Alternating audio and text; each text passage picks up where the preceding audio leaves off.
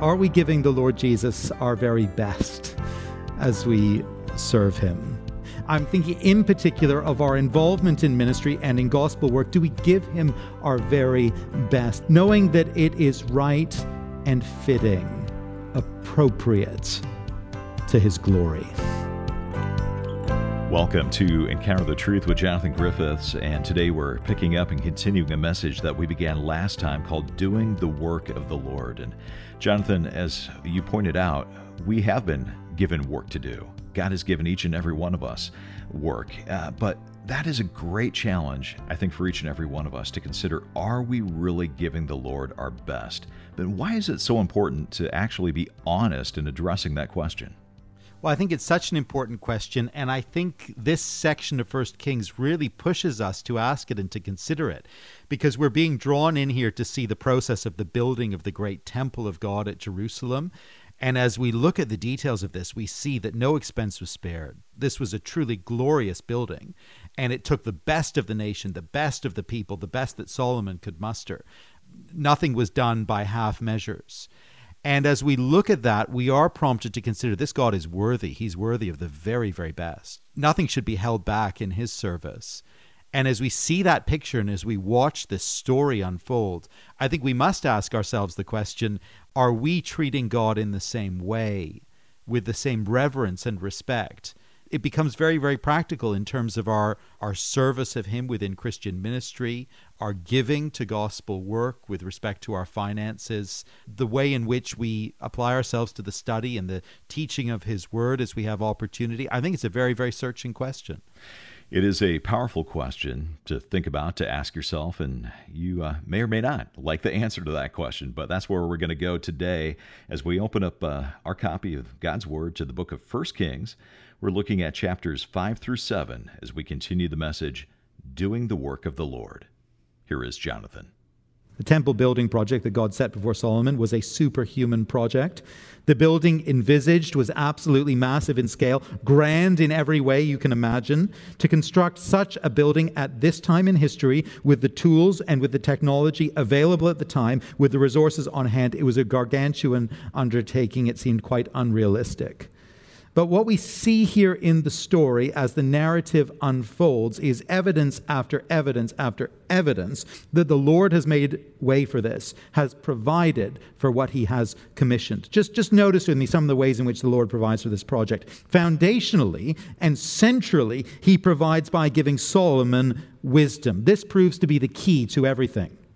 Remember that the Lord sort of offered Solomon really to give him anything he asked of him, and Solomon chose to ask for wisdom. That was a good request.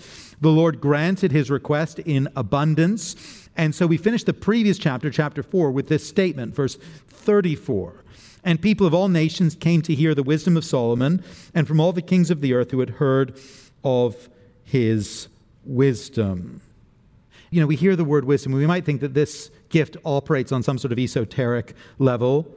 Solomon understood grand ideas and was able to write a book of wisdom as a kind of philosopher, someone operating in a kind of ivory tower. Well, no doubt Solomon's wisdom enabled him to write down thoughtful proverbs, and we read those in the scriptures. But his wisdom, we discover, is immensely practical in nature. And we see that this gift of wisdom was absolutely key in enabling the building of the house. We're going to see that Solomon needed the help of the king of Tyre to get the house built. He needed the materials, he needed the labor force. But it was evidently the wisdom of Solomon that attracted the king of Tyre to participate.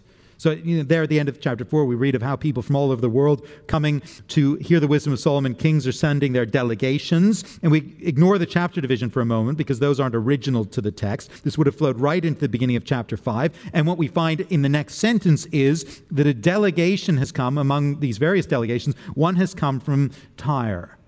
Verse 1. Now Hiram, king of Tyre, sent his servants to Solomon when he heard that they had anointed him king in place of his father. For Hiram always loved David. Solomon's fame has reached Tyre, and the delegation comes, and Solomon, in his wisdom, sees the key opportunity. Wisdom is running right through this. He sends words of greeting to the king. He makes this request, verse 6, "Now therefore command that the cedars of Lebanon be cut for me. My servants will join your servants. I'll pay whatever wage you set. For you know there's no one among us who can cut timber like the Sidonians." In the wisdom that God gave Solomon, he sees an opportunity. He's shrewd to fulfill a need. He jumps on it. And the response is positive. As soon as Hiram heard the words of Solomon, he rejoiced greatly and said, "Blessed be the Lord this day, who has given to David a wise son to be over his great people." He's impressed by Solomon's wisdom, and he's eager to enter into a deal. He sets terms. There is an agreement. All the timber that is needed is provided. The labor that's needed is provided. And again, it all flows from this gift of wisdom. Verse 12, it's highlighted once again for us. And there was peace between Hiram and Solomon, and the two of them made a treaty. Solomon didn't have the resources in his kingdom to build the house. The cedar of Lebanon is the best cedar. The Sidonians know how to cut it like no one else knows how to cut it. How is the Lord going to provide? Well, he gives Solomon wisdom that makes him famous. People are coming from all over the world to hear his wisdom. The king of Tyre sends a delegation. Solomon in his wisdom sees opportunity.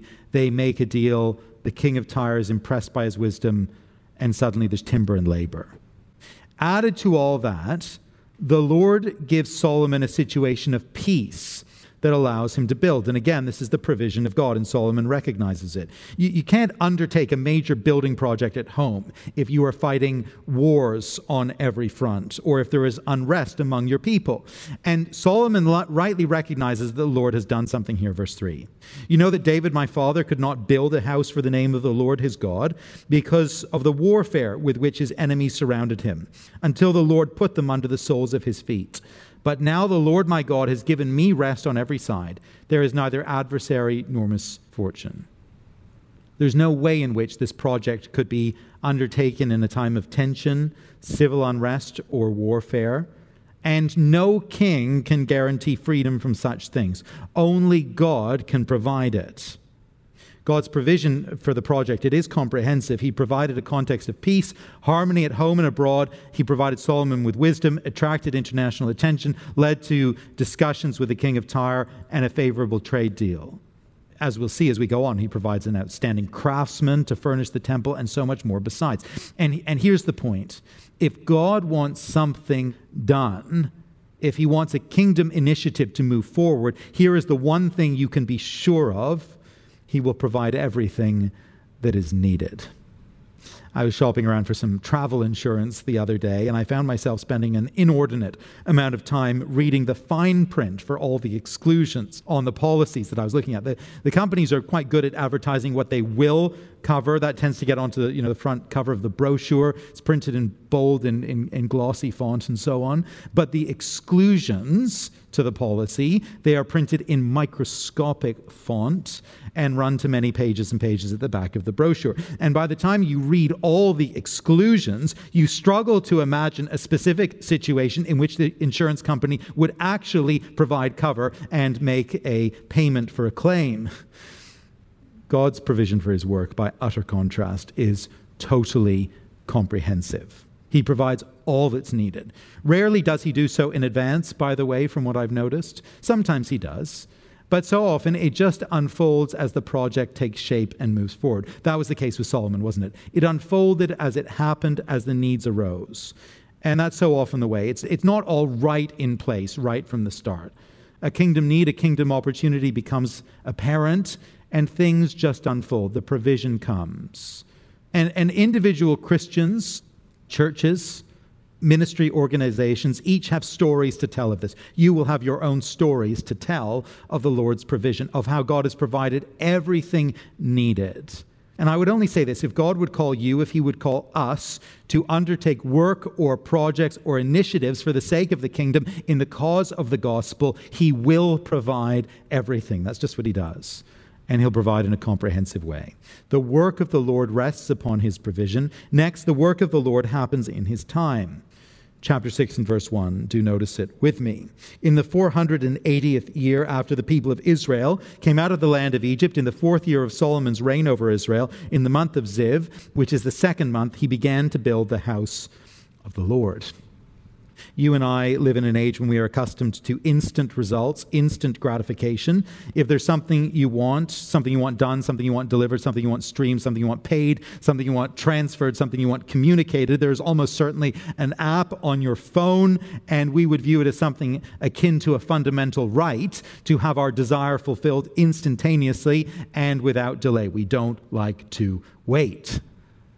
In the 1970s in Britain, there was a credit card called the Access Card, now defunct, that had as its slogan, this was quite well known, "It takes the waiting out of wanting." That was the slogan for the credit card. And it's quite a perceptive little slogan, actually. It taps into our desire for immediate results. And that's what credit cards can facilitate. They allow us to purchase things that perhaps we cannot yet afford, things we maybe shouldn't buy.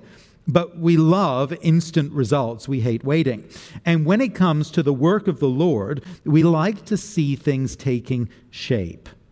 We become quite easily discouraged if things don't take shape instantaneously, if plans don't come to fruition, if the mission work is slow on the fields, if the church growth is a little bit faltering, if the discipleship journey is a little bit bumpy, if the results aren't quickly visible and quantifiable.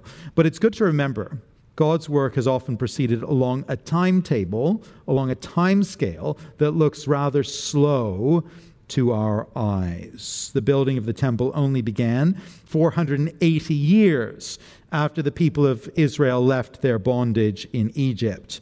This statement here in chapter 6 and verse 1 actually echoes another time marker in the Bible. We won't turn to this, but it echoes the mention in Exodus 12 that the nation of Israel had spent 430 years in bondage in Egypt.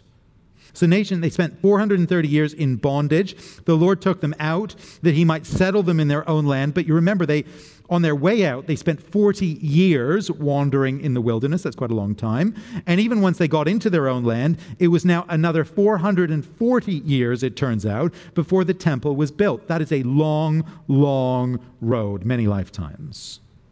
And once Solomon gets to work, the temple isn't built in an instant. It's not like those new Amazon warehouses I see sprouting up all around us in our region.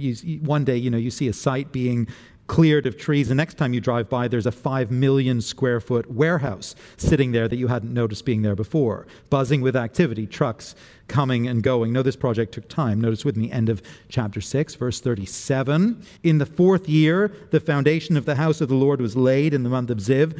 And in the 11th year, in the month of Bul, which is the 8th month, the house was finished in all its parts and according to all its specifications. He was 7 years in building it. The timeline we see here for the building of the house of the Lord in 1 Kings, it is rather sobering, I think. It is rather recalibrating. It resets our expectations. Once the people of God were out of Egypt, once they were into the promised land, it was still a long time, we are seeing, before they had a truly settled existence. A set place where they could worship the Lord, a fixed location for meeting with him. God's work, it proceeds along God's time scale, and not according to ours. We long to see those immediate results. Of course we do. We long to get things done. We long to see a job completed, but God will not be rushed. I remember when I embarked on a new ministry project some time ago, and I was eager to see things take shape and get sorted out and build momentum, and an older saint came along and just commented to me quite casually as he sort of observed the scene. He said, "I think it'll take you 5 years." And I thought to myself, 5 years? My goodness, I'll be practically retired or expired by then. 5 years seems like such a long time, but of course he was right. He was absolutely right. I wonder where it is that you need to recalibrate your expectations, where it is that you need to learn patience, learn God's timeline, learn to trust him while you wait upon him, learn faithfulness in serving as you slog along in the ordinary things, waiting for the Lord's timeline. The work of the Lord, it does happen in his time, according to his time scale, and we often need to learn that patience.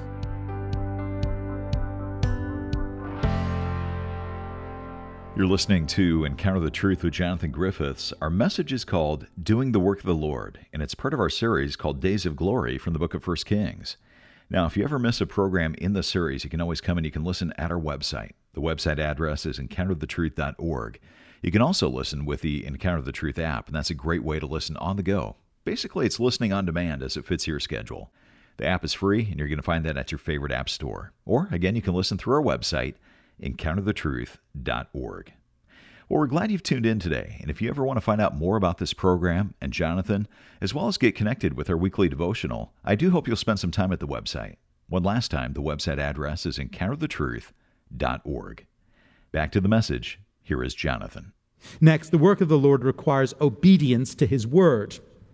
This is quite a brief point, but so important. In the midst of chapter 6 in our passage, there comes a section, this is verses 11 to 13 that I want to highlight, which looks like an interruption to the building project. Scholars actually get quite excited about this and suggest that something strange has happened here. There's been an insertion in the editorial process. Maybe another author's come along and put something in.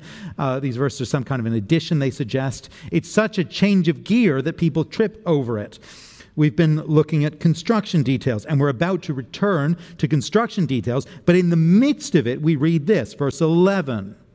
Now, the word of the Lord came to Solomon concerning this house that you are building. If you will walk in my statutes and obey my rules and keep all my commandments and walk in them, then I will establish my word with you, which I spoke to David your father, and I will dwell among the children of Israel and will not forsake my people Israel. Now, of course, the message from the Lord, this isn't misplaced. It's exactly where it should be. You see, in the midst of kingdom activity, a frenetic service of the Lord, the greatest danger we will probably face is this. It is the danger that we will ignore our personal obedience to his word. You see, we'll substitute holiness for hard work. We'll pursue a project goal in place of personal godliness. And we'll think that that's all kind of okay in some way because we are just doing so much for the Lord. I think that's a tremendous danger. That was clearly Solomon's danger. His life was incredibly fruitful, but we're going to discover tragically at the end it was not faithful. And here in the midst of frenetic activity, God sets down a marker. Faithfulness matters. Godliness matters. Obedience from the heart matters. And so, friend, let me ask, where are you in danger, where am I, of giving yourself a pass on godliness and obedience because you are just so busy in Christian service? Just watch out. Just be careful. Busy Christian service never stopped anyone from falling into disobedience and sin. It didn't stop Solomon, and it won't necessarily stop you or stop me. The Lord's work requires obedience to his word. And finally, the Lord's work must reflect his glory. It would take more time than we have available to consider all the details of the construction and the furnishings here. But I think the main impression we are meant to take away is of a building of very grand proportions, made of the finest materials, furnished in splendor and with meticulous detail. The temple was built to be the finest building of the ancient world, the grandest construction project ever undertaken. Just notice with me a portion of the description. Chapter 6, starting from verse 14. So Solomon built the house and finished it. He lined the walls of the house on the inside with boards of cedar. From the floor of the house to the walls of the ceiling, he covered them on the inside with wood, and he covered the floor of the house with boards of cypress, down to verse 18. The cedar within the house was carved in the form of gourds and open flowers, all with cedar, no stone was seen, down to verse 21. And Solomon overlaid the inside of the house with pure gold. And he drew chains of gold across in front of the inner sanctuary and overlaid it with gold. And he overlaid the whole house with gold until all the house was finished. And also the whole altar that belonged to the inner sanctuary, he overlaid with gold. That's the building, splendid. Next come the furnishings and fittings. It will take a skilled craftsman, especially gifted, to make all that's needed to furnish the house of the Lord. And for this, Solomon turns to another man named Hiram of Tyre. Actually, this isn't the king of chapter 5, but a craftsman from that same country. Notice with me chapter 7 and verse 13. And King Solomon sent and brought Hiram from Tyre. He was the son of a widow of the tribe of Naphtali, and his father was a man of Tyre, a worker of bronze. And he was full of wisdom, understanding, and skill for making any work in bronze. He came to King Solomon and did all his work. Now, if you've ever had to try and find a craftsman to work on a special project, perhaps in your home, if you've ever had to recruit a skilled employee for a project, you will know it's one thing to have the resources, the money for a project. It's quite another thing to find the right person to carry out the work. A skilled worker, a fine craftsman, such a person can be a true rarity. But again, actually, the Lord has provided here. And look at all the things that this craftsman builds for the house. 2 great pillars of bronze, verse 15. A sea of cast metal, verse 23, with gourds all around, set on oxen, shaped like a lily. 10 stands of bronze, verse 27, all very intricate. 10 basins of bronze, verse 38. All the pots, shovels, basins, and vessels in the house is all beautiful. It's all detailed work, fine craftsmanship. But the bronze will not be the pinnacle of the furnishings of the house of the Lord. No, the description actually finishes with more gold, yet more gold. Just notice it with me, chapter 7, verse 48. So Solomon made all the vessels that were in the house of the Lord, the golden altar, the golden table for the bread of the presence, the lampstands of pure gold, then cups and basins and dishes, all of pure gold. My wife's great-grandfather was something of a collector, I understand, and at some point he acquired a beautiful set of plates and dishes that first belonged to King George IV of England, a king who was known, if you know your English history, a king who was known for his very extravagant tastes 2 centuries ago. And this china, it is quite striking, ornate in design with gilt edges and so on. We're rather hesitant to actually use it for anything for fear of breaking it. I think we did serve the children Christmas lunch on it once. We've still got all of them. It certainly was fit for an English king in his day. But you know, as we look at those and then compare them to what's described here, well, they're nothing compared to what Solomon commissioned for the house of the Lord. Pretty much everything was pure golds. It had to be the very best that this earth could afford. And this commitment to the very highest quality in materials, to fine craftsmanship, to beauty and elegance, it's entirely fitting. It's never questioned within these chapters of 1 Kings. This is the house of the Lord, as we are told again and again and again within the text. And so rightly, all that is done here reflects his character and his glory. I was chatting with a member of our staff the other day, and he was saying to me how he was working really quite hard to get something right, to work out the details of something for the ministry. And he said to me as we were talking, it was kind of a throwaway comment, but he said to me, this has to be perfect. It's for the Lord. It was a quick comment, but it carried so much significance for me as I heard him say it. You see, for this brother, he wanted his work to be the very best it could possibly be, and the reason in his heart was simple. It was for the Lord. And I just wonder, if you and I see things that way as we serve the Lord together. Not that we sort of beat ourselves up to make everything absolutely perfect. Nothing is perfect in this fallen world. But are we giving the Lord Jesus our very best as we serve him, as we do the work of the kingdom? Does our service of him, and I'm thinking here especially of our gospel service. Obviously, all we do as Christian disciples is to serve the Lord. But I'm thinking in particular of our involvement in ministry and in gospel work. Do we give him our very best, the best of our time, the best of our treasure, the best of our talent, knowing that it is right and fitting, appropriate to his glory?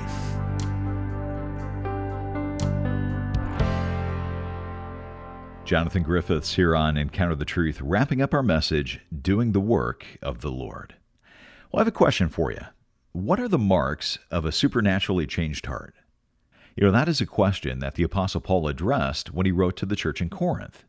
And he wasn't after some superficial outward tinkering, but he was talking about a deep-rooted, life-altering change, a change that takes place on the inside. You know, in an age where pleasing people and puffing up your ego and building a resume are seen as methods of making it, the Apostle Paul calls us to find true rest in blessed self-forgetfulness. And Pastor Tim Keller has written about this in a book called The Freedom of Self-Forgetfulness. It's about the path to true Christian joy. We'd love to send you a copy of this book as our way of saying thank you for your financial support. Being a listener-supported program, we do depend on your generosity to keep Jonathan's teaching on this station. But again, for your gift of any amount, we want to send you this book, The Freedom of Self-Forgetfulness. Find out more or give online at encounterthetruth.org or call us at 833-99-TRUTH. That's 833-998-7884 or encounterthetruth.org. For Jonathan Griffiths, I'm Steve Hiller. Thanks for listening, and I hope you'll join us next time.